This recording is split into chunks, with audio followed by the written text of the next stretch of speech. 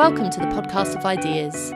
My name is Ella Whelan, co-convener of the Battle of Ideas Festival, and you're about to hear a recording from our 2022 London Festival, held at Church House, Westminster. We're already gearing up for next year, and you can find out more about dates and tickets on our website. Just hit the link below this recording or head to battleofideas.org.uk. Don't forget to subscribe to this podcast to catch all the recordings from this year and more from the Academy of Ideas team. So, this debate is called Call to Courage, Winning the Battle of Ideas. In the chair is Claire Fox. Welcome to this final keynote controversy. My name is Claire Fox. I'm the director of the Academy of Ideas. This session is about courage, but I'd just like to say I'm glad to see that there's also a bit of resilience at the Battle of Ideas and that you're all still here. So well done on that.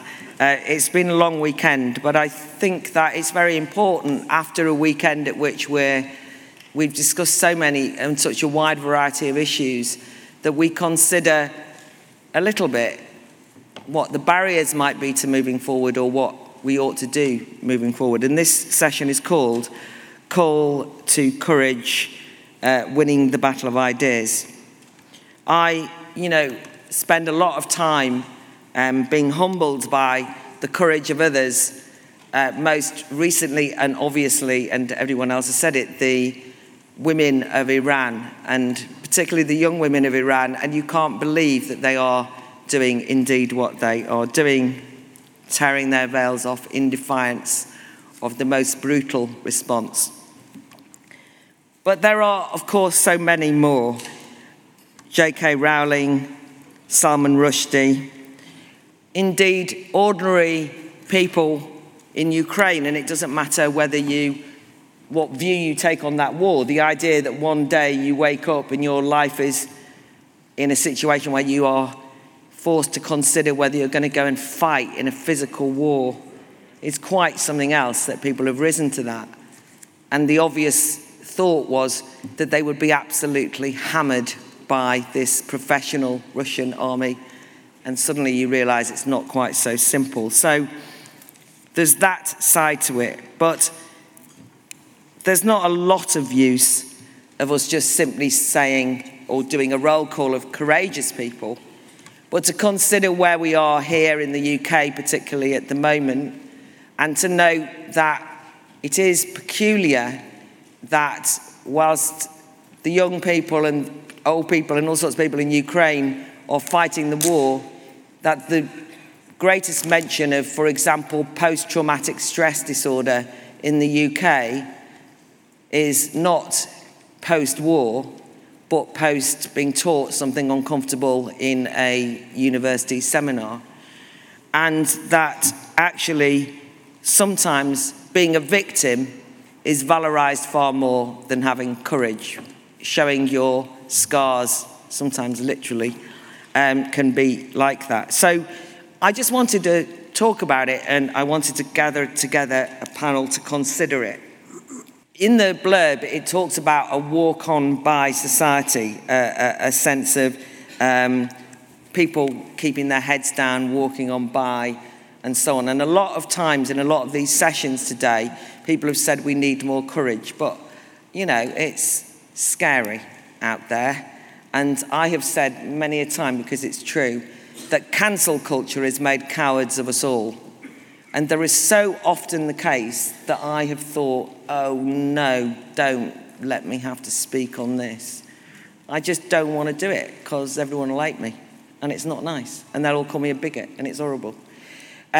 What do we do? How do we gather ourselves together? What kind of culture are we living in? And what can we do to allow ourselves to have courage of our convictions, speak out, and so on? So I've just asked some panelists together who I admire in different ways, and I'm going to introduce them now in the order that they'll speak for 5 minutes each. We've got, first of all, Ali Miraj, who is a columnist at The Article. He's a commentator who is never off the bloody telly. I mean, he's on the telly more than I am, right? Which is saying something. He, more importantly, is a founder of the Contrarian Prize, which is actually on its 10th anniversary, and they've got an event on is it Wednesday or Thursday? Wednesday, I'm chairing, I should know, Wednesday, to look at contrarianism, and he might say something else on that. But he's also an infrastructure financier and a DJ, so he's a man of many talents, but he's also been a great supporter of the Battle of Ideas Festival over many years, and we're delighted to have him. We're then going to hear from Tim Stanley, who is a columnist and leader writer at the Daily Telegraph. He's the author of Whatever Happened to Tradition, History, Belonging, and the Future of the West. And I think that Tim, for me, is a go-to person to dig deep into some of the moral and historical questions and to come up with something interesting, as he always does. So I'm really looking forward to hearing what Tim says. We then have Professor Sunetra Gupta, who's a professor of theoretical epidemiology at the Department of Zoology in Oxford, another multi-talented person because she's also a novelist, and maybe became more famous against what she might have anticipated by putting her head above the parapet and saying some issues around the lockdowns and signing the Great Barrington Declaration that turned her into an international pariah for many people. She had the courage to carry on speaking out, and she was certainly a heroine of many more of us as well. And talking of she-heroes, I'm sure that's not a word, I probably misgendered or something, right. We have Julie Bindel, the much cancelled Julie Bindel. I mean, Julie was being cancelled before it was fashionable for people to be cancelled. That's true though, isn't it? Yeah. And actually being cancelled around the issue of gender ideology and sex before anyone knew that there was a controversy around that issue. She's a journalist and author of Feminism for Women, The Real Route to Liberation. She really has been a resistance leader in many ways. And I know that when I've lost my nerve, I've thought, what would Julie say? And that she's more frightening than being cancelled has allowed me to develop the courage to speak out, because I've never wanted to think I was a coward.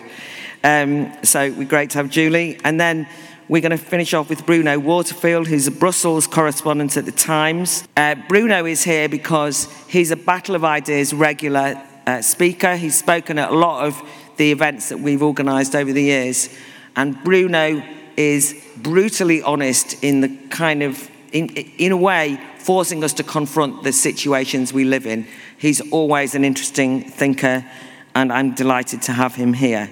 And the fact that he's been in Brussels for 25 years is almost heroic or courageous in my view. Can we give them all a very warm welcome, please?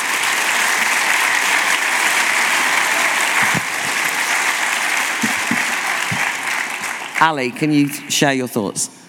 Thank you very much, Claire. What an absolute pleasure to be here and with this absolutely stellar panel.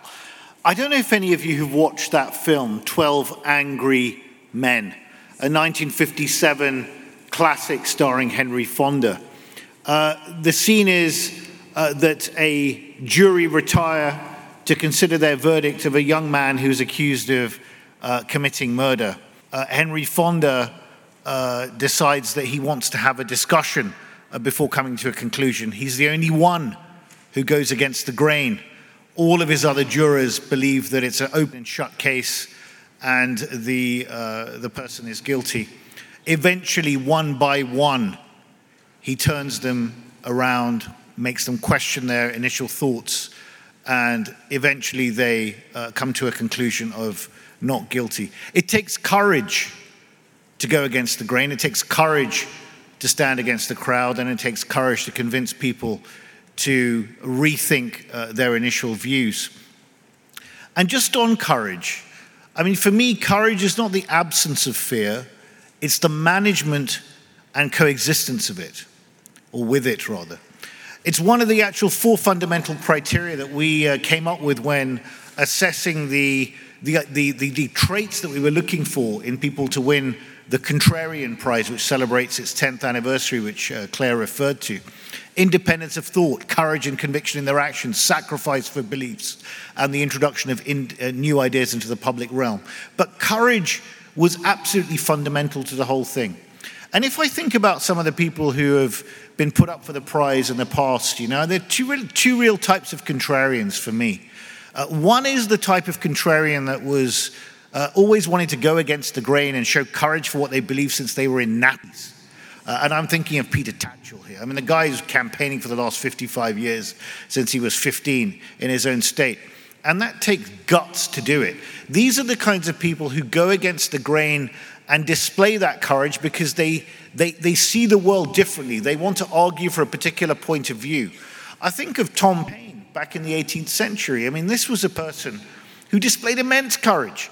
He was involved in two revolutions. The American, through his pamphlet Common Sense, which became an absolutely bestseller, became the intellectual father of the American Revolution, but also Rights of Man in France, with the sort of was a key thing in the French Revolution. And he was charged with seditious libel. And at his funeral, only 6 people turned up. So, if you go against the grain, you're not always going to be popular, but that's not exactly the point. The other type of contrarian is the person who, in my view, never wanted to actually speak out. They were trying to keep their heads down, but they come to an inflection point, a path, a stop in the road where they can take the path of conviction or the path of convenience. And I think of the first winner of the Contrarian Prize, Michael Woodford, who was the CEO of Olympus Corporation, chairman and CEO, went to Japan, within a couple of weeks of taking over his position, discovered a $1.7 billion fraud, wrote 6 letters to the board saying he wanted to investigate it. They called him into an extraordinary board meeting and fired him. He lost his job, and he was out of the corporate sector for many, many years. And that takes guts. It takes guts to actually stand up for what you believe in. It takes courage to stand up for what you believe in. And more power to the contrarians who do that. But it's also seen in people like Li Wenliang, the person who blew the whistle, if you like, or raised the issue around COVID. He was working in Wuhan.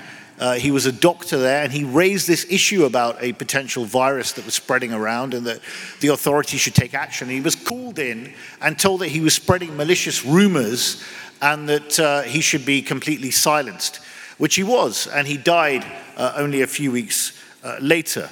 You've also got people like Robin Cook in the Iraq War who went, he never wanted to stand against his own party line, but he came to a point in the road where he had to make a decision. Did he stand up against the Iraq War, or would he keep quiet? And he decided that his career was secondary to doing the right thing. So look, all of this leads me to a point where I think, well, courage really is about, for me, railing against groupthink. And when I talk about groupthink, I think of the words of Irving Yannis, the American psychologist in 1972, who coined this phrase. And he coined it when he did an analysis into the Bay of Pigs fiasco that never came off. And it was around the thing, and I'm going to quote it here. He said, people in a group pursue a clubby atmosphere so that group members suppress their personal doubts, silence dissenters, and follow the leader's suggestions. That is basically a recipe for disaster. It sort of outsources your own brain to the will of your leader and to the will of the group. And for me, to go against that and to display the courage of challenging the status quo is absolutely fundamentally important. And you look at it in British public life now, and you hear people attack people like Sajid Javid or Rishi Sunak for going against the grain and actually calling for Boris Johnson to resign. Frankly, I thought it was an absolute disgrace that despite the Nolan principles, by the way, there are 7 of them, please look them up: integrity, honesty, openness, transparency, leadership, and others. And you think day after day, and I understand collective responsibility. I've stood for Parliament twice. I understand how it works. But going out and defending the party line, this absolutely indefensible claptrap around parties and around all this nonsense, it devalues public life. And it took courage and guts to actually stand up finally. It took too long, in my view. I think it should have been done a lot earlier than it was, to say that this is not acceptable, that we expect standards in public life, and to go against the grain and say this person should resign. And instead of being lauded for that, many people say that they were backstabbers. I think that's absolutely ridiculous and wrong. So look, for me, there's an absence of courage in public life right now. I also think, if you think about the way that our public discourse is conducted at the moment, is increasingly divisive, it's tribal, it's built around sort of the extremes. So this whole Enlightenment value about rational thinking, about nuance, about what Karl Popper said, when you actually engage in a debate and a discourse, you're trying to argue and advance through disputation and argument. That's how you advance in a thing. But nowadays, you have to have courage even to state things that once were regarded as pretty normal, like biological sex actually matters. I mean, you can't even have a discussion around this. And this is not to say that one can't be respectful. Of course, one should always be respectful, but robust. And I think the problem we now have is that we are encouraged, social media is part of it, but the general discourse is that it's such a paltry, low level. I mean, Battle of Ideas is one of these spaces which is an exception to the rule, really, where we can come together and thrash out these ideas and challenge each other and hopefully advance our understanding in our conversation. So I think, to really sum up, for me, I applaud contrarians. They're the ones for me who go against the grain. They're the ones for me who display courage, and rightly so. I respect them. I laud them. I think that they put themselves in harm's way. When I spoke to Peter Tatchell, I interviewed him, by the way, and I'll end on this point. I asked him, I said, when you were beaten up by Robert Mugabe's bodyguards in 2001, they kicked your head in, what were you thinking?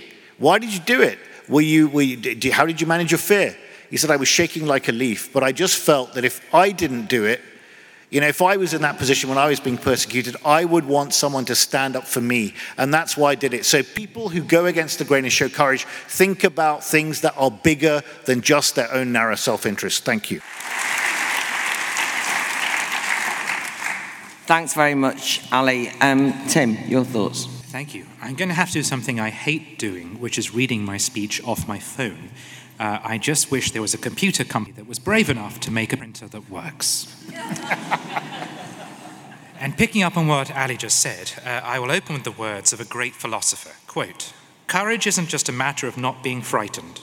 It's being afraid and doing what you have to do anyway." Does anyone know who said that? It was Doctor Who. And not the modern rubbish Doctor Who, which is basically Grange Hill in space, but Jon Pertwee, a Doctor Who was watched in the 1970s by a generation of adults who had been through a world war and by and large preferred not to talk about it. I've always admired my grandparents' education and their erudition, but also their preference not to show it off. They were people who had interiority. Their diaries were worth reading. By contrast, my generation talks ceaselessly, online and about ourselves, claiming that everything we do is some great act of courage, particularly the incredibly brave act of being ourselves.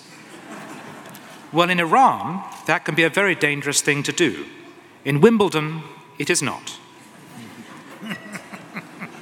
All this vain chatter is a product of new technology, yes, but also it's a perversion of psychoanalysis, which was developed to help us cope with difficult feelings, like fear or anxiety, but nowadays tells us to wallow in them or even to act on them.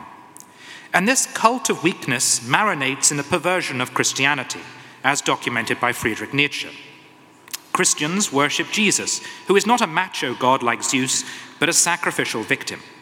As time has gone by, the theological subtleties of that radical message have been lost, but Western culture has retained an instinct that to be weak is automatically to be right.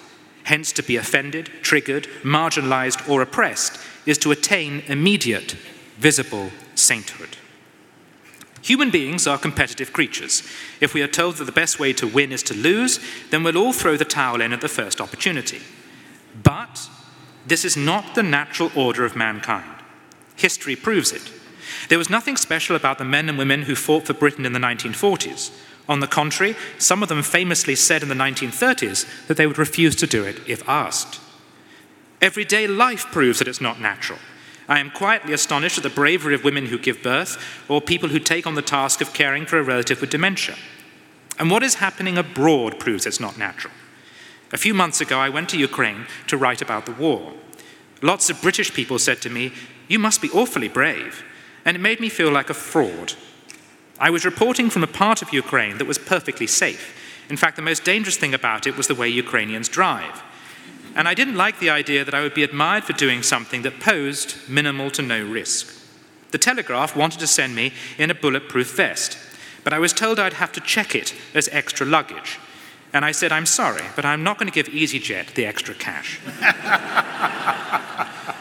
No, the brave people are not English tourists like me who tweet about what they've seen and how they feel about it. It's the Ukrainians who fight, or take their family to safety, or stay behind out of obligation or bloody-mindedness. One of the striking things about war, if you've had the misfortune to see it, is how life goes on around it.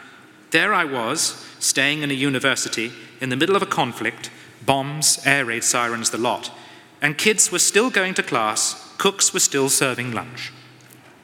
There was trauma in people's faces, like the obvious trauma that my grandmother was left with following the Blitz. Such pain, such fear, is not to be denied or suppressed. It should be acknowledged and respected. There is also, however, in Ukraine, an additional thing to courage: resilience. What I'm saying is, despite a Western culture of self-obsession, there is still an abundance of courage in the world if we only expand our definition and thus see it more clearly. The courage of admitting that you have a problem and of seeking to help to change. The genuine Christian courage of surrendering your own comfort and ambitions to help others, or the courage to defy society's very definition of courage at any given time. After all, in the midst of a war, some of the bravest people of all are those who, on grounds of principle, stand up and refuse to fight and to kill. Thank you.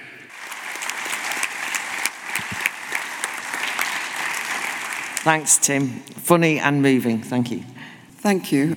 Well, I was very fortunate to spend a year in the, between 1972 and 73 in the UK while I was when I was growing up. So I did get to see Jon Pertwee playing Doctor Who, which is perhaps why I too I share your view, Tim, about courage not just being the absence of fear or the absence of cowardice. And in that regard, do not feel, again, like a bit of a fraud, presenting myself here as an example of courage. Because this is a conversation, in fact, we were having just the other day amongst myself, Jay Bhattacharya and Martin Kulldorff, the three of us who published the Great Barrington Declaration about 2 years ago. And Jay was of the view that we'd done something courageous, whereas Martin and I said no. We didn't think of it as an act of courage at all. It was something we had to do. There was no choice. There was absolutely no choice. And the question then really arises, is that courage? Is the avoidance of cowardice, does that count as courage? In terms of avoidance of cowardice, in this case, this was the cowardice not to challenge what was being touted as the scientific consensus. And that too was just, it was peculiar to most of us because that's what we do as scientists. Challenging the status quo is what we do. That is how science moves forward.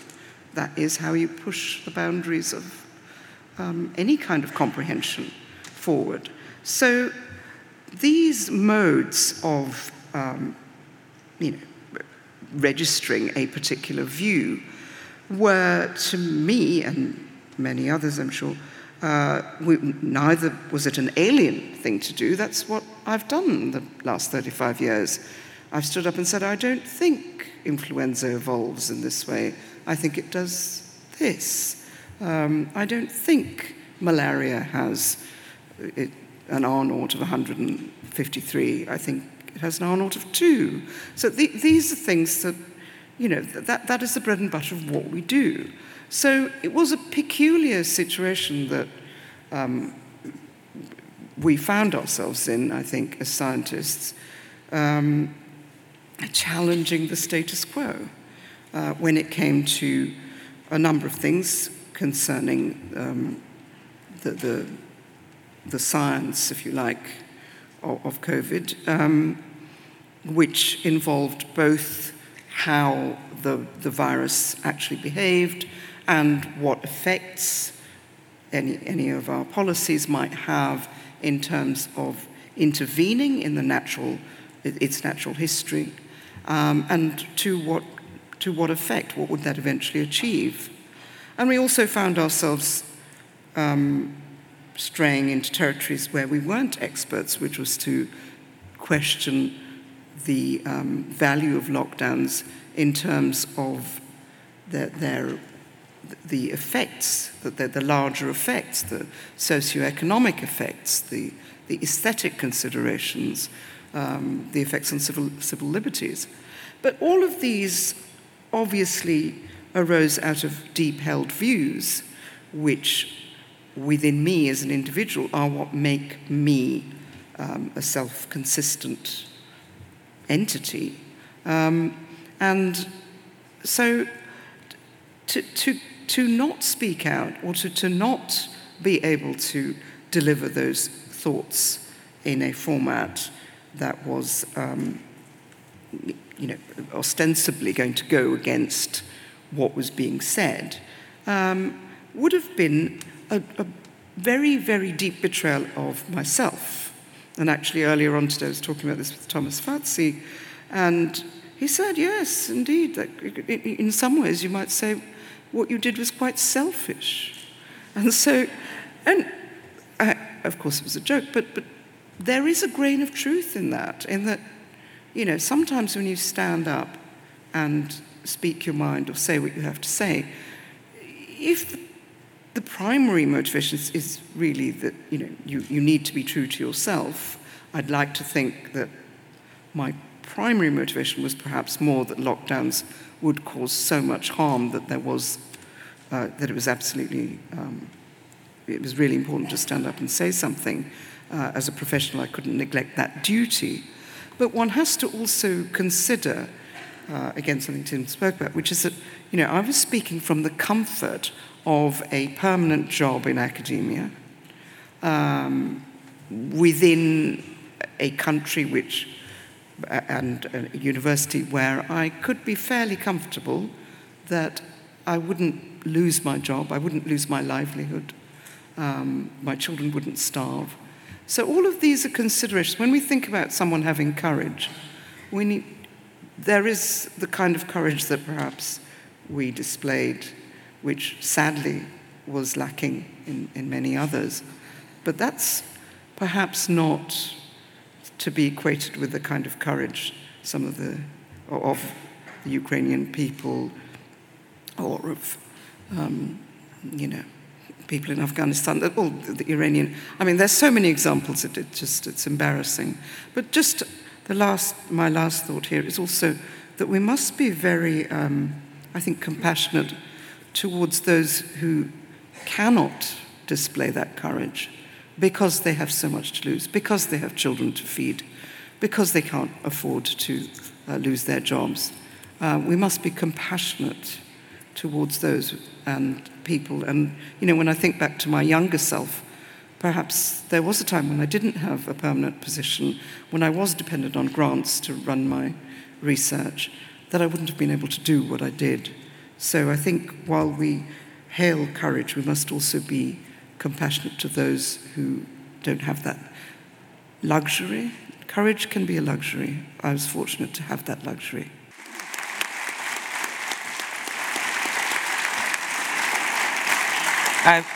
Just to clarify one thing, we didn't ask you on as a kind of specimen, here she is, she's courage, but because you're thoughtful, and you've just proved that. And I think in the discussion, we won't have much of time for a huge discussion, but in the discussion, as it's been the case all weekend, just simply saying, have courage, go forward and do it, is very different for someone like me than it is for, who's better in the House of Lords, can't be cancelled. you know, I mean, everyone hates me anyway, it doesn't matter, then somebody, as we heard from young students earlier, who realise that if they speak out and they apply for jobs, they won't get the jobs if they've got the label. So I think that's a very useful point to make. Julie, your thoughts? Towards the end of the 1990s, when just at the end of the Bosnian War and during the Kosovo conflict, I went to Pristina, the capital of Kosovo, to report on some horrific crimes committed against women and girls, the trafficking of women and girls into prostitution, forced marriage, femicide, and the like. And I was staying in an apartment that had been vacated by some senior politicians. There were bullet holes in the walls and the brick, and the windows were bulletproofed, and we were assigned a guard, and there were men with guns outside of the building. And when I managed to get a call back to my loved ones, it was all, "You must be very brave, what courage this takes." That night, we had a few glasses of whiskey, because what else can you do? It was boiling hot in the apartment, there was no air conditioning, and I found a chest freezer, which was plugged in, and it was very, very cold in there, and I stood in the chest freezer in order to just cool down. So my feet were nice and cold, and it was all feeling much, much better. And I fell into the chest freezer, and the top slammed down on me. And centrifugal force couldn't get it open. And I was utterly, abjectly terrified. And sometime during that 7.5 minutes I was in the chest freezer, locked in, as I later found out, something went through my head. It was the Guardian obituary. I'd gone out there, a brave journalist, to report on heinous crimes, but I wasn't shot by a trafficker. Having saved the lives of 20 women, I died in a fucking chest freezer, right? So when I think about courage, I think about feminism, because most people are antagonistic to or hate feminism, and that includes women, because we are a great threat to the natural order, we are a threat to relationships between men and women. When we point out the crimes that men commit towards women because they can and they get away with it, not because they're born and they're socially programmed to do that, then we get so much flack you would not believe.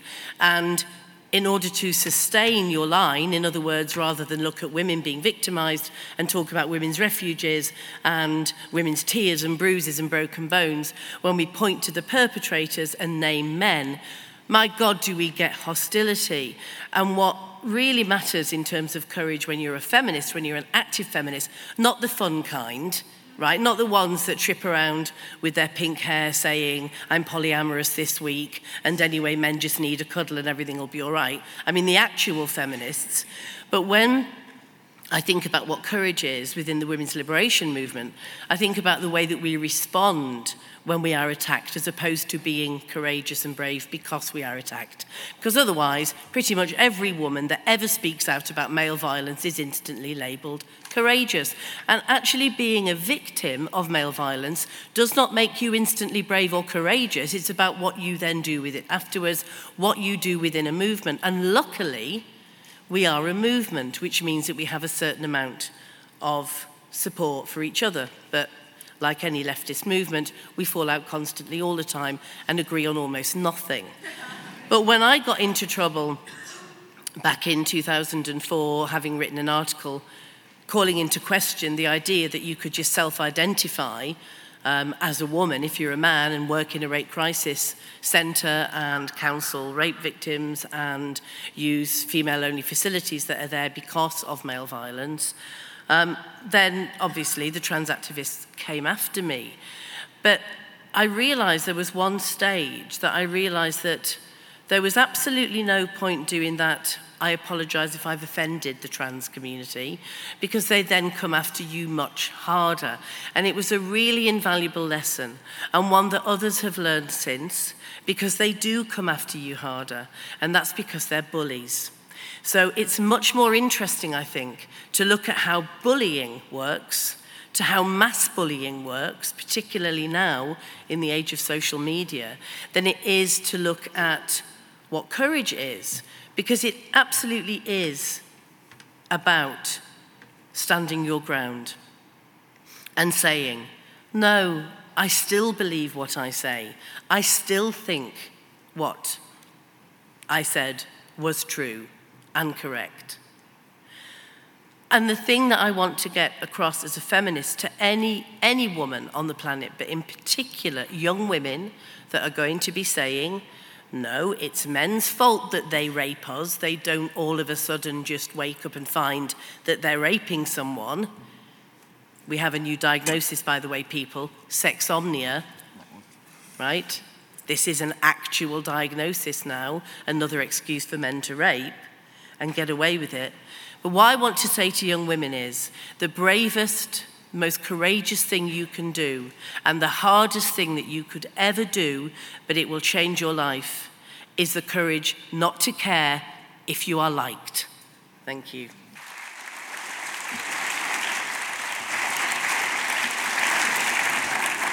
The courage not to care if you're liked is definitely a T-shirt. I mean, that is a good slogan. Thank you, Julie. Bruno. Her name was Shanti DeCourty.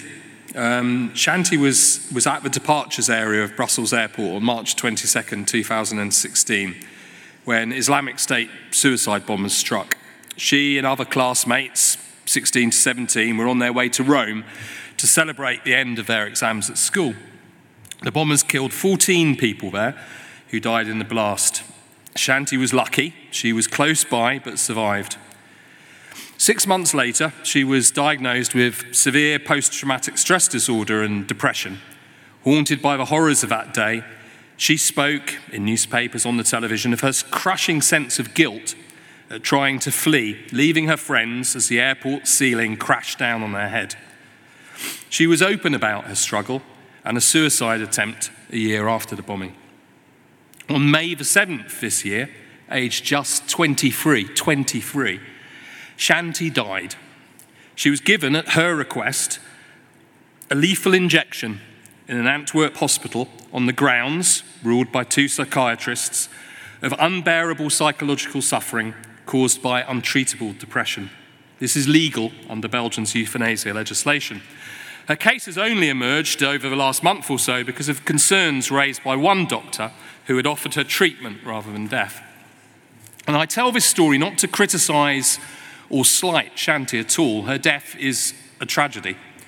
But it is a lesson, a cautionary tale that reveals the defeatism bordering on nihilism that is prevalent in many European societies. This was a young woman with her life ahead of her.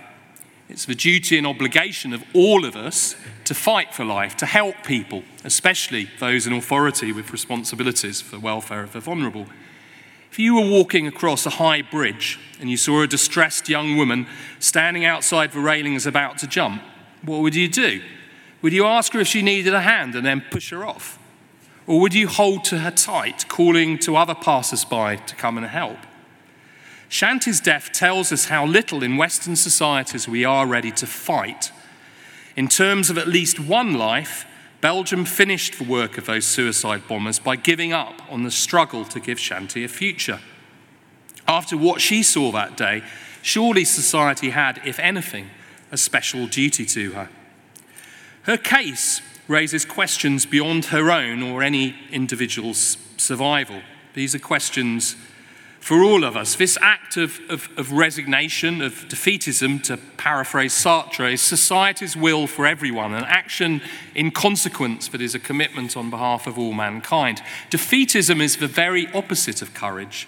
This is to turn tail from struggle because of an outlook or an ideology that diminishes, even stigmatizes, people's capacity to fight for a future. She was young and it was time to fight. She faltered and society acted on her behalf with an irrevocable surrender. Life is struggle. There is darkness, there is evil. We all have a duty to be brave enough to struggle on ourselves, sure, but most importantly, to have the courage to reach out a hand to others, to hold on to the principle that all lives are worth a fight, at very least, worth a fight. Some things are worth fighting for, always, especially at the darkest hours before dawn can come. Shanti's tragic death tells us that many do not grasp this today. Courage is more than bravery. It takes us beyond ourselves to defy fate, to resist what the so-called realists tell us is inevitable, or the psychiatrists. It pushes us into a world of principle, of free speech, equality, justice, and solidarity, the obligation of helping weaker people who might be sick or poor. Take patriotism. Our societies stigmatize it because it is a declaration that something, our country, our communities, our territory, our borders, our people, are worth fighting for. It's the idea of fighting for something that is stigmatized. History is that virtue, a refusal to bow to fate or defeatism, or else it would have been the Dark Ages forever. We make history, all people. Yes, we make it in circumstances not of our making, often in situations of struggle and adversity, even war, as we see in Ukraine. Courage is not passive. It's not about being sacrificed. It's not the cinder heap of the First World War. It's the active spirit of defying the odds, to fight for our people, our world. This courage, as Hannah Arendt put it, is to leave the protective security of our four walls at home, to enter a new realm of struggle, of politics, which takes us outside of the routines of everyday life and gives us new horizons beyond our daily work or home life. She wrote, "Courage is indispensable because in politics, the world is at stake." As Churchill said, "The first of human qualities is courage, because it is the quality which guarantees all others." Courage is when we live for the world. That is the impulse that makes history and that should guide our lives. With courage, we can take a stand and fight against the weight of circumstance or the juggernauts of realism and orthodoxy. Everything is changed.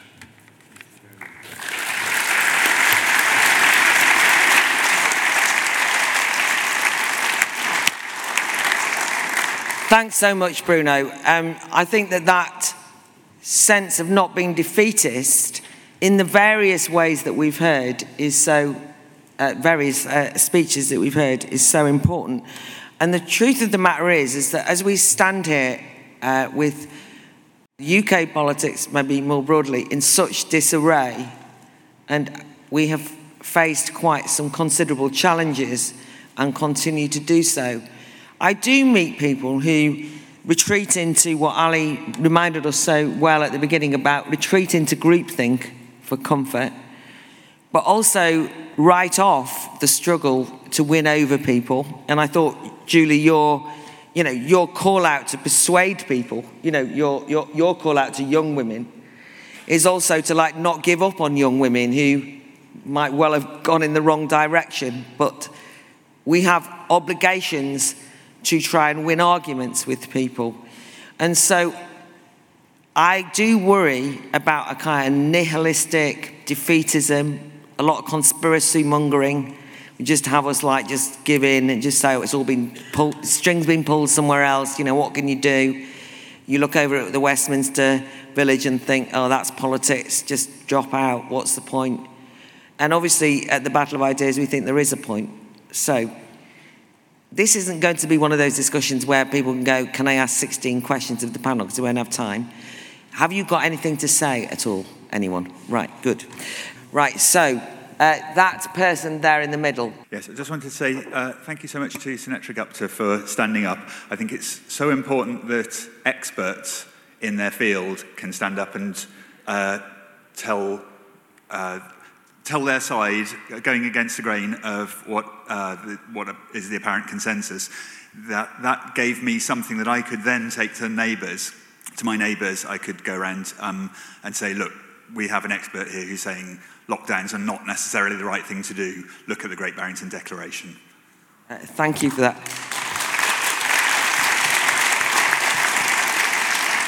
Mind you, as you were saying that, I was thinking, I bet he was breaking the rules when he went around the neighbours. I mean, can you imagine that? That used to be against the law at one point. Right, anyway, who's got the microphone? Yes, sir.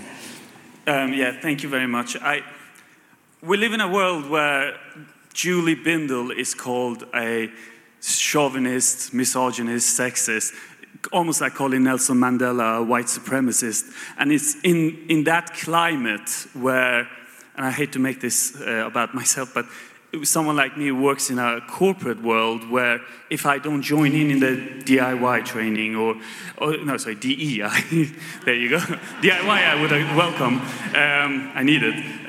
But if I don't join, I am fired. And I appreciate what Dr. Gupta was saying earlier, that we should be compassionate about with these people.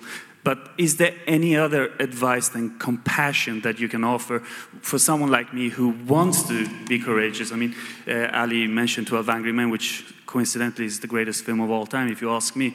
But I cannot be juror number 7 unless I lose my job. And one last thing, I promise to shut. I just have to say thank you to Baroness Fox and Academy of Ideas, because this is the only 2 days in a year where I get to meet amazing people who I can exchange ideas with without fearing the ramifications of losing my job. So thank you so much.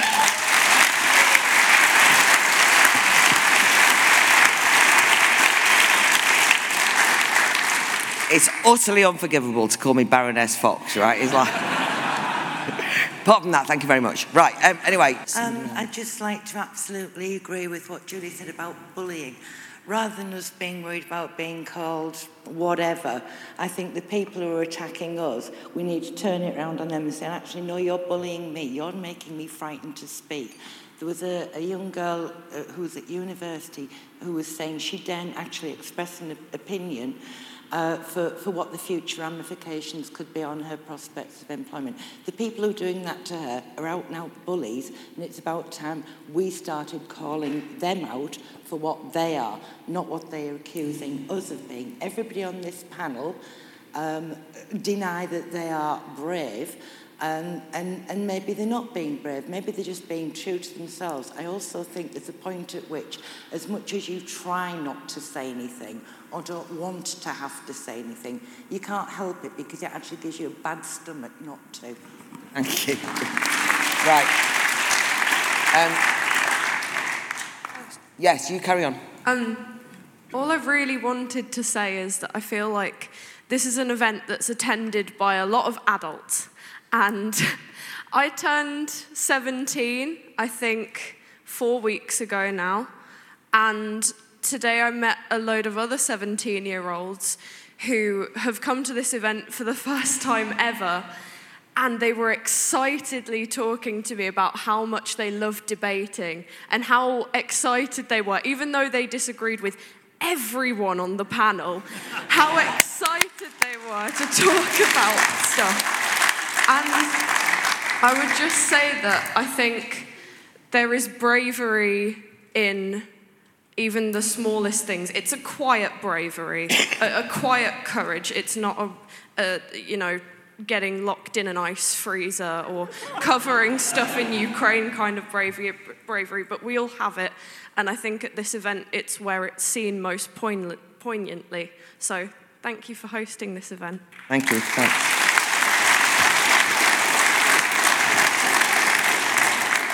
I mean, God, that takes courage.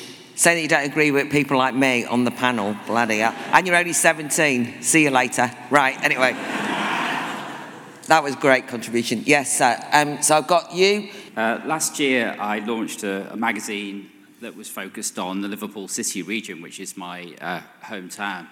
And the aim of this publication was to try to instill a sense of the possible in a city that is extremely defeatist in its political culture, has kind of lost a sense of the possible, and is quite toxic in many ways. And the aim of the publication was really to try to create a platform where different perspectives could actually have a chance to sort of debate and play out. It is amazing the amount of pushback that we've had in that year, and the sense to which particularly the left in the city have seen us as being the enemy. And we've been accused of all kinds of things. We've been subject to sort of, Twitter storms and all kinds of things. Somebody's got hold of our managed to patch together enough financial details to keep making loan applications under our name to destroy our personal credit ratings and so on. So it's been an interesting experience, to say the least. We've tried to be brave, and sometimes we haven't always stood up. I've personally did an investigation into the local authorities, which I haven't published yet, and I really should, so I take courage actually from coming here to actually just publish the bloody thing. But I think one thing I wanted to say was that to be courageous, sometimes you need people around you to encourage you to be courageous. Sometimes, you know, our little team has felt a little bit isolated, so I think it's really important to try and build those networks around you to give you the courage, because we're all subject occasionally to feelings of cowardice in the face of the horror of what might come our way. So that was my point, really. Thank you very much. Thank you.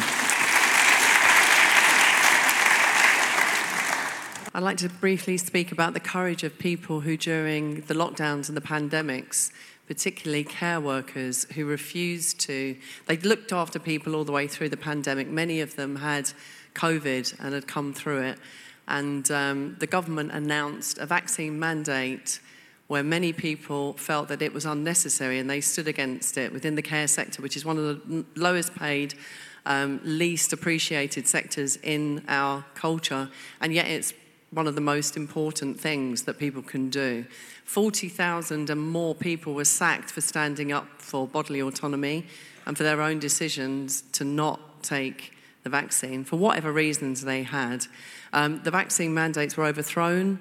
The NHS workers didn't have to undergo that, and so that didn't have the same impact upon the sector. There is a campaign run by the Together Association to ask the government, Therese Coffey, who's currently the Deputy Prime Minister and the Minister in charge of social care, to apologise, to reinstate and compensate the care workers. And it's something I think that really is of importance to all of us, that we consider this group of workers. Thanks very much. Thank you.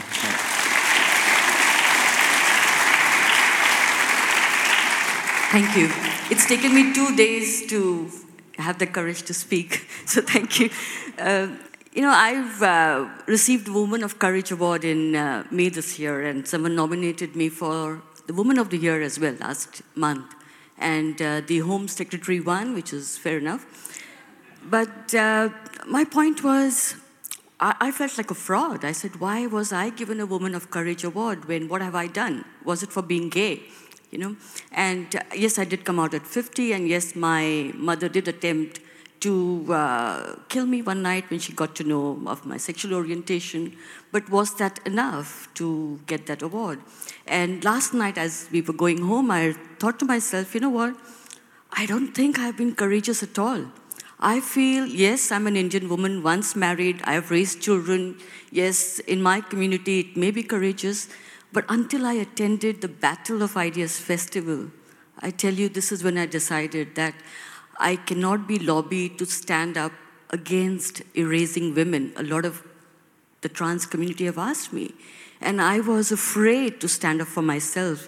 And this has given me the courage to actually stand up for being a woman, not to be erased, not to be bullied anymore. And so I wanted to thank you for giving me the courage and the strength.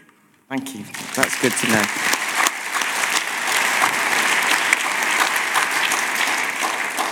That's very good to know. Actually, that's a great, humbling acknowledgement and worth having this festival for, even just for that. Ali, anything you want to pick up? This is kind of quick one-liners off the panel. Yeah, there are a few, actually. So Sunetra said that she didn't think she'd been courageous and she was being true to herself. I think she's downplaying it and being very humble, as she always is. But if you look at a report by Policy Exchange that looked at that 50% of academics in UK universities now self-censor for fear that if they actually express their views and they're not in line with whatever the mainstream view is, that they fear that their career advancement will be impacted or that they'll be adversely affected. So I do think that there is, even in being true to yourself, there is some courage in that. And I'm glad that Oxford were open-minded enough to not clamp down on that, because I think they shouldn't have.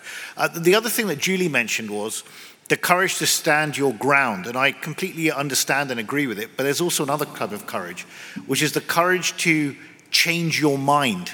And I think of someone like David Goodhart, when he talked about his views on immigration had changed over time, and how he now was not invited to North London dinner parties anymore because he's now regarded as beyond the pale because he's broken away from the tribe. That takes a certain courage as well.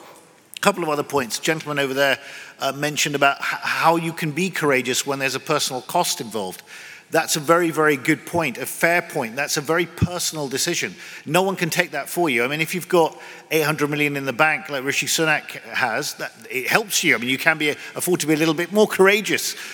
If you've got a young family, maybe that plays on your mind about how to put bread on the table. So these are personal decisions that are made. But I think in that particular environment, wherever you are, the best thing to do is to try and find allies if one can, but there does come a point at some point in one's life where one has to take a stand, and that actually does cost you. It can cost you personally, in your relations with others, and also in your job. And the final point was, quick. Someone mentioned the word visceral.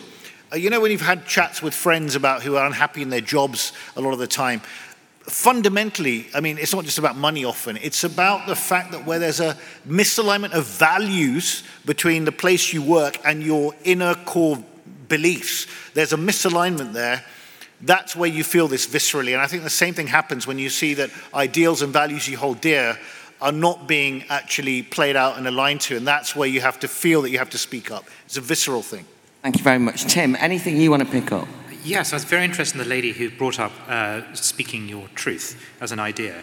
I think everyone on this panel probably comes from different traditions. I come from the Catholic one. We have a very particular definition of conscience. We wouldn't say that an act of conscience is just saying what you believe, even if it's nonsense and not true. So just to say the green is black or whatever, that's not an act of conscience, that's just foolishness. Rather, conscience is an expression of how God runs through our being, like Brighton Rock. It's an expression of what we believe is truth that's implanted in us. But another way of thinking about it, if that's a little too complicated and theological, is the courageous defense of conscience is actually a terror of lying. It's a fear of being compelled to say something which you really, really know isn't true. And one thing I find interesting about the society we're in right now is how often it encourages us not just to hide our opinions, but to say something we really feel strongly isn't true, to lie and to be compromised. So very often when someone is being courageous in a debate like this, or when I am supposedly being courageous, and some people say I am when I write a particular column, what I'm really actually doing is operating out of a terror of lying, and a terror of being spotted by God lying. It's not just that I'm not just doing this for myself. I'm doing it because I have no other option but to say what I see to be true. And Ali, you made this very good point. There do seem to be two varieties of contrarians. There are those, and I respect and love them, who are sort of constitutionally obliged to say the opposite to whatever is put to them. And that can be very useful and exciting and can really help society progress. But in most cases, that kind of courageous articulation of a view is actually just someone saying, I've reached a point beyond which I can go no further without lying, and I refuse to do that. Okay, thank you.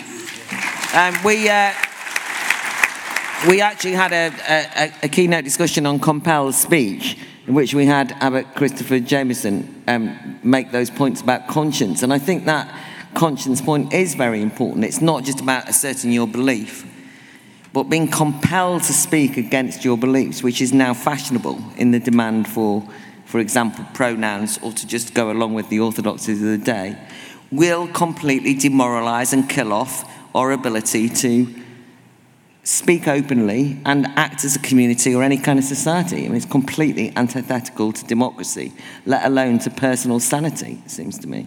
Sinetra. Well, I was taken by the question. I mean, I think it's very important to think about what we can do. So the question about how do we create the conditions under which people can be courageous, I think is important, because that's what society, that's what the social contract is about, is for us to come up with something that allows the greater good to prevail, if you like. And I mean, as such, one possible solution, I think, is not to expect to always be able to be courageous, but to think of it, it is a progression. So you start off perhaps young, you're young, you don't have as many responsibilities, or as much, and that's the time to be courageous. And then there's a period when you are responsible for young children. You have to act in ways. You have to make compromises, shall we say? And maybe it's okay to allow yourself at that time not to be courageous, provided you then you are a part of a social contract, really, that when you get to a stage where you can speak out, that you should.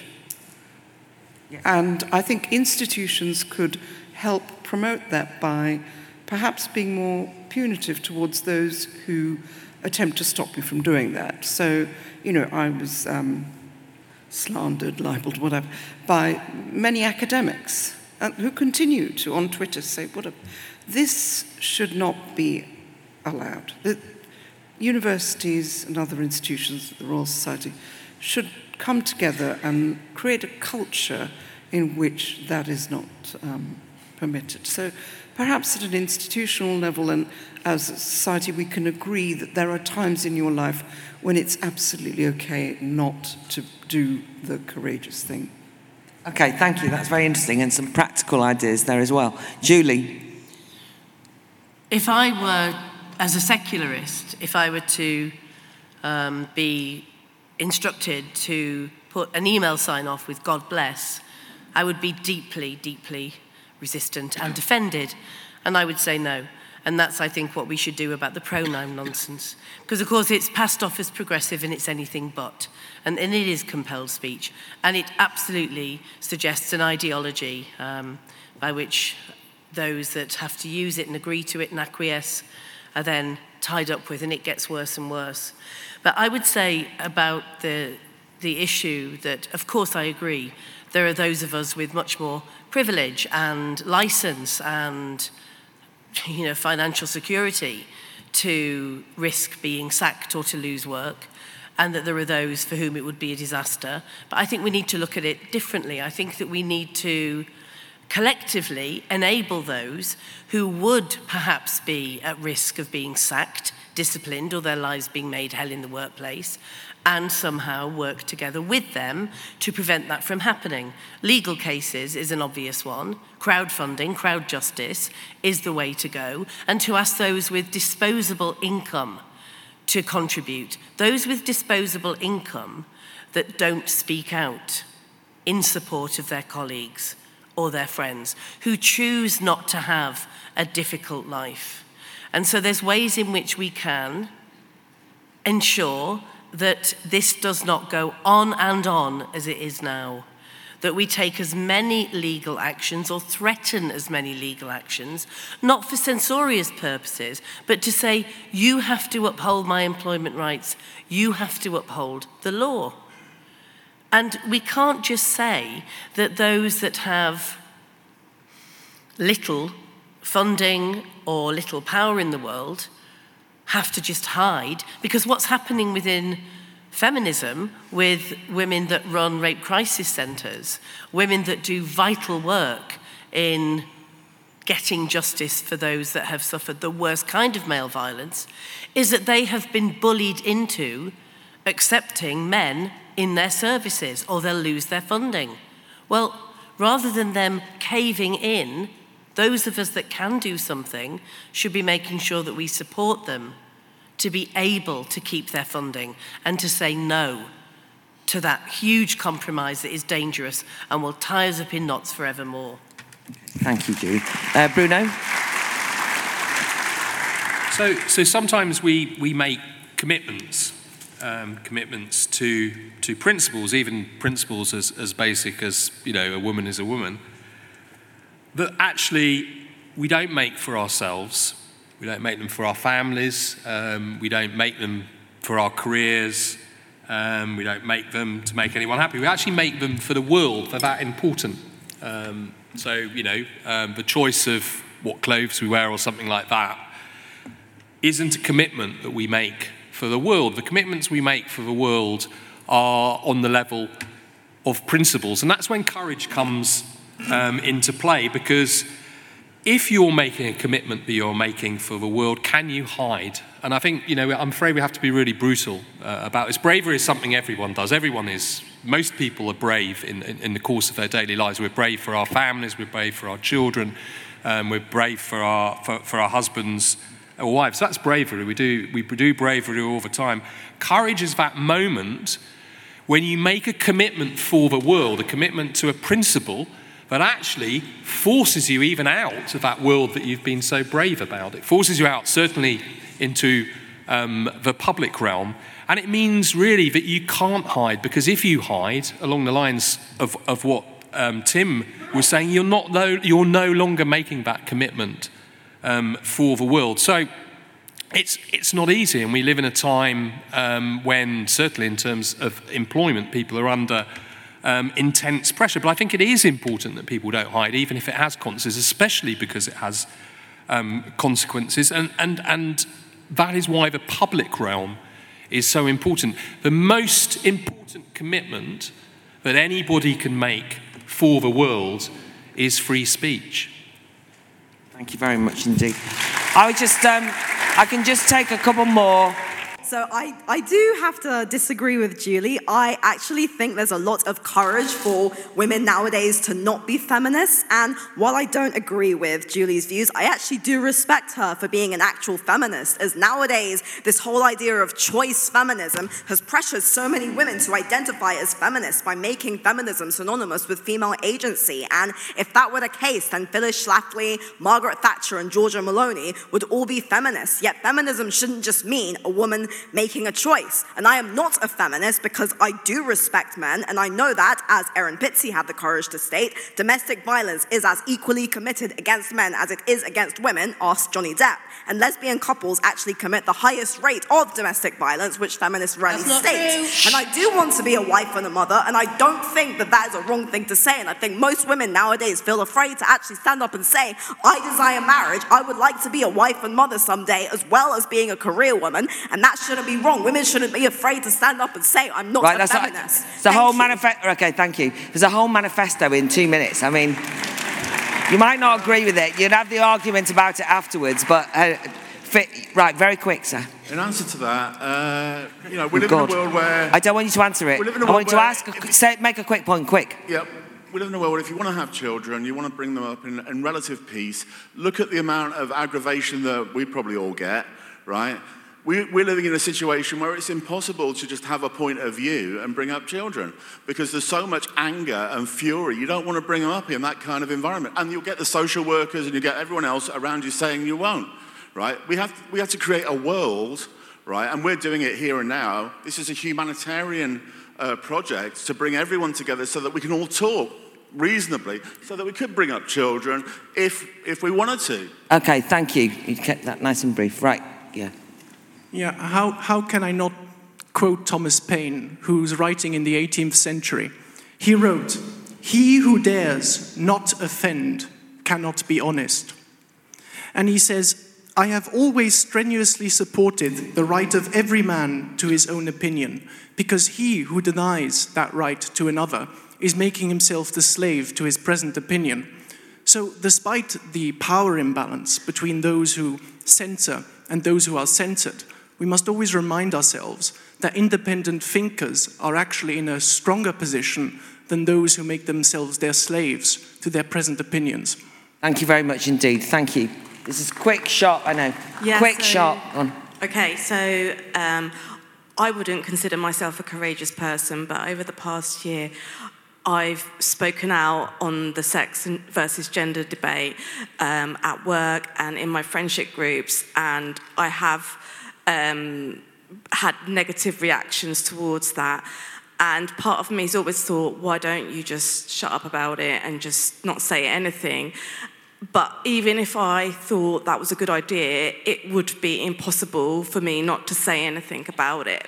So that's why I'm always talking about it. And the other thing I think in support of free speech is that if we shut down one side of the debate, which is what's happened with the sex and gender debate, is that we get really, really bad policies and potentially bad laws as well. And we all know, for example, now all the retail stores have got rid of their single-sex spaces, or most of them have, and as a result, Primark has now got its own porn category where men have been videoing women and girls who, without their knowledge, and also doing other obscene acts. They've videoed themselves. Okay, sorry.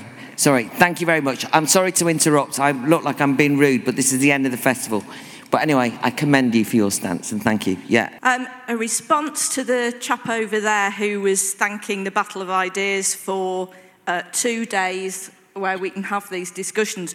Just want to say that about 11 years ago, I went along to something in Birmingham called the Birmingham Salon. And what the Birmingham Salon does is run events like this.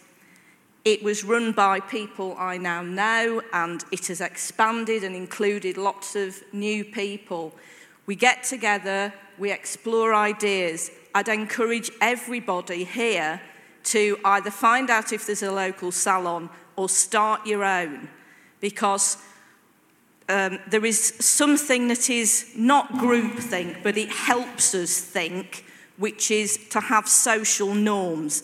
They are really being eroded at the moment. Bruno's example in his opening comments is a shocking example of this. The salons, that experience of talking and discussing ideas at least gives people a space to think and discuss and kind of re-agree what those norms might be, what ideas are worth fighting for. Thank you very much. That was very good. Right, person in front of you, but you've got it. Yeah, go on. We can't have a discussion about courage on this day without mentioning Daphne Caruana Galizia. It's the 5th anniversary of the assassination of Daphne, who was a leading Maltese journalist. When she was murdered, the chief of police said she had it coming. And the prosecution lawyer one day was there for the prosecution, next day showed up defending one of those accused of killing her. So just to say, please go and look up Daphne's story, support her cause if you can, because she really fought for what she believed in, which was to free Malta from incredibly corrupt institutions. Thank you very much indeed. Okay. The other thing we should remember about courage is that it's both inspiring and infectious.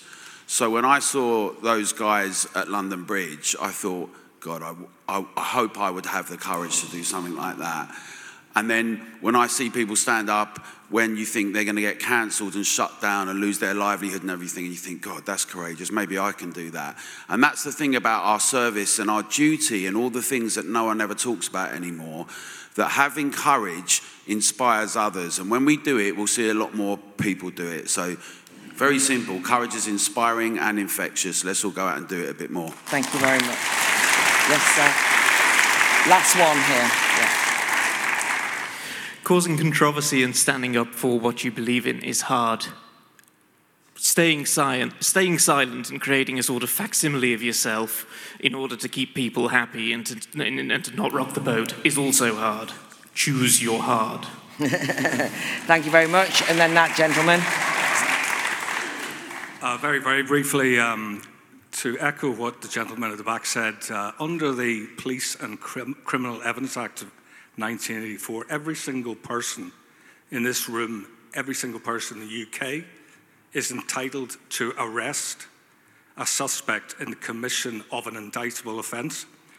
That includes criminal damage and theft in Fortnum & Masons. So next time anybody sees anything like that, go and arrest the person and inform them that they're under arrest. Thank you. Right, that's a classic. The idea that the final contribution from the floor is that you're all going to turn into vigilantes going around attacking vegans. My reputation's never going to survive this one. Panel, get ready to kind of give us your final thoughts, which is impossible in the last minute, but I'll just take this opportunity of saying, I thought that what Bruno said was something we should really consider, because actually I think that probably, and it's at the end of the festival, we haven't maybe come to terms with something, which I hope that we will over the next year, which is, I do think that we have a bigger problem, which is a kind of defeatist culture in which we would, for example, not be absolutely outraged internationally that the state would sanction the euthanasia of a young woman who said that she felt too depressed to live. Affirming people saying, I demand that you do this because it'll make me feel better, even to the extent that they say, or, you know, I want to die, it'll make me... We must fight tooth and nail against that kind of nihilism in any generation and cling on to each other and say your life is always worth leading, even if your opinions are of some difference to mine and so on. And the second thing is, there's obvious analogies with affirming other things when people say, I demand you do this. But, you know, that's where you go, right? And that's where, and there is a mood of gloom. You know, I've heard people say, oh my God, war in Europe, economic challenges like we've never known, no grown-ups in the room, political parties falling apart. I mean, what are we going to do? And it's like, well, what we're going to do is we are going to make a better bloody world, make a better group of politics. I mean, we can't give up. But in order to not give up, we have to have convictions and courage of convictions. And in order to have the courage of convictions, we have to know what our convictions are. And if you can't even think out loud for fear that you'll be cancelled, if you can't even explore what you might or might not think, and there'll be rows, that's all right, how can you even know what convictions you have to have the courage of those convictions? Which is why you need a free speech festival. And not just this one, I mean, just somebody said at the back, Rosie said about the Birmingham Salon, I mean, set something up locally. Because the other thing is, it is not groupthink to have solidarity. As that young woman said at the back, she doesn't agree with anything that she's heard today, but she's recognised that this is a space where it's all right to not agree with anything she's heard today, and recognise that building a new public square, it's not even that it takes courage, but it can inspire courage and a sense of solidarity of not sitting at home in despair as you scream at the telly or think life's not worth living. It's always worth fighting for a better world. And that's what this is all about. So,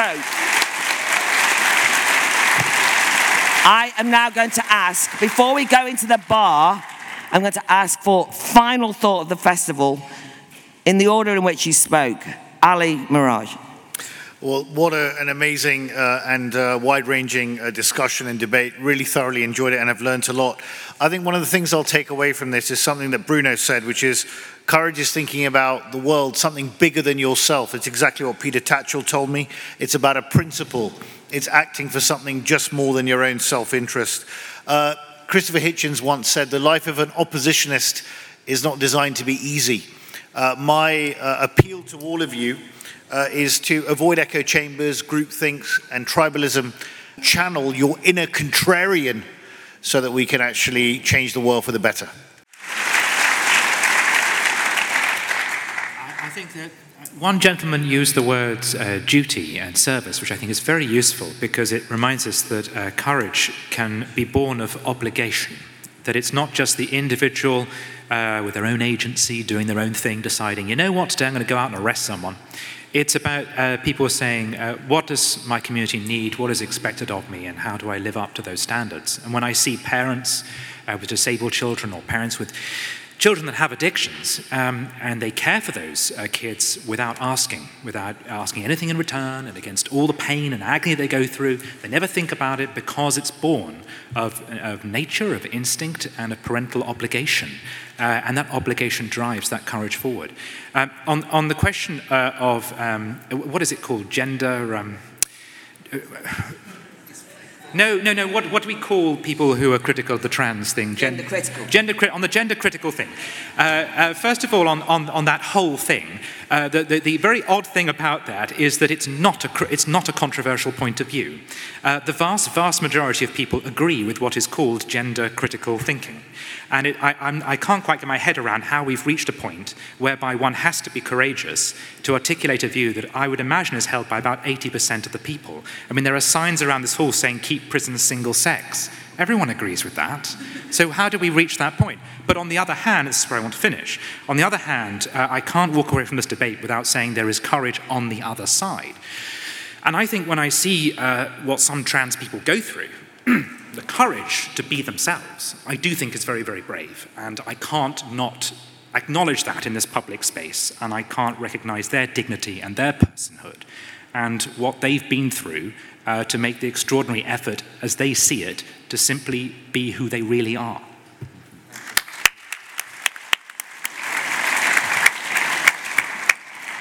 A few people are about to chat to you in the bar about that, Tim. I think that's true. But Sinead. Just 2 points. One, just echoing the words of the 17-year-old who stood up and spoke, that courage begins at home. Courage begins with small acts. And so that's very important to remember. And courage, those small acts make you feel good. From that, you start to build this identity in which, courage becomes part of who you are. But the other thing I wanted to say concerning courage and conviction is that courage doesn't always arise out of complete certainty about things. Courage also encompasses and often arises out of uncertainty, the ability to question, the ability to be humble. So I think my favourite pronouns, which somebody I think put up on Twitter, are who? Me? I love that, thank you. The most courageous group of people that I come across on a regular basis, they contact me, I meet them at places like this, well, feminist places, are young women, young feminists, who are resisting the pound shop Owen Jones's diktat, which is sex work is work, trans women are women, stripping is empowering. In other words, everything that's bad for women being turned Orwellian style into something that's good, that benefits men, a feminism for men, not for women. And these young women are facing a tsunami of misogyny right now, way worse than when I did when I was a teenager and a young woman. And I would stand in front of those women and I would take a bullet for them, because this is a movement, and therefore what we have to do is recognise our responsibility in supporting those women who are facing the leaders with their beards, male leaders of feminist societies and LGBTQI2 Spirit Plus societies. And we need to just get them off those podiums. Thank you. Bruno? Yeah, I want to finish on the note of a duty, actually. Odd as it might, odd that it might seem, it's this idea that courage is the first of all human qualities, because it's a quality which guarantees all the others. Just think about all that is good in the world: freedom, our ability to have free speech here, all the gains of feminism which were made over the last generation, all the gains of history. They're not there forever. All that's good only comes with courage. If we want to keep what's good, we have to have courage. You can always get another job.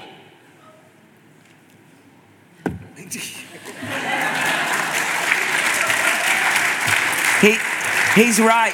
He's right. If we don't fight for it, we lose it, or whatever that phrase is. Listen, thanks to the audience, thanks to the panel. Now there is a free drink, care of the sponsors of the festival, one free drink, and then we're all going to the pub. But anyway, we're going for a free drink out there in the bar opposite. You've been a brilliant audience, been a great festival, but let's give a rouse of applause. Thank you. Don't forget to subscribe to this podcast to catch all the recordings from this year and more from the Academy of Ideas team.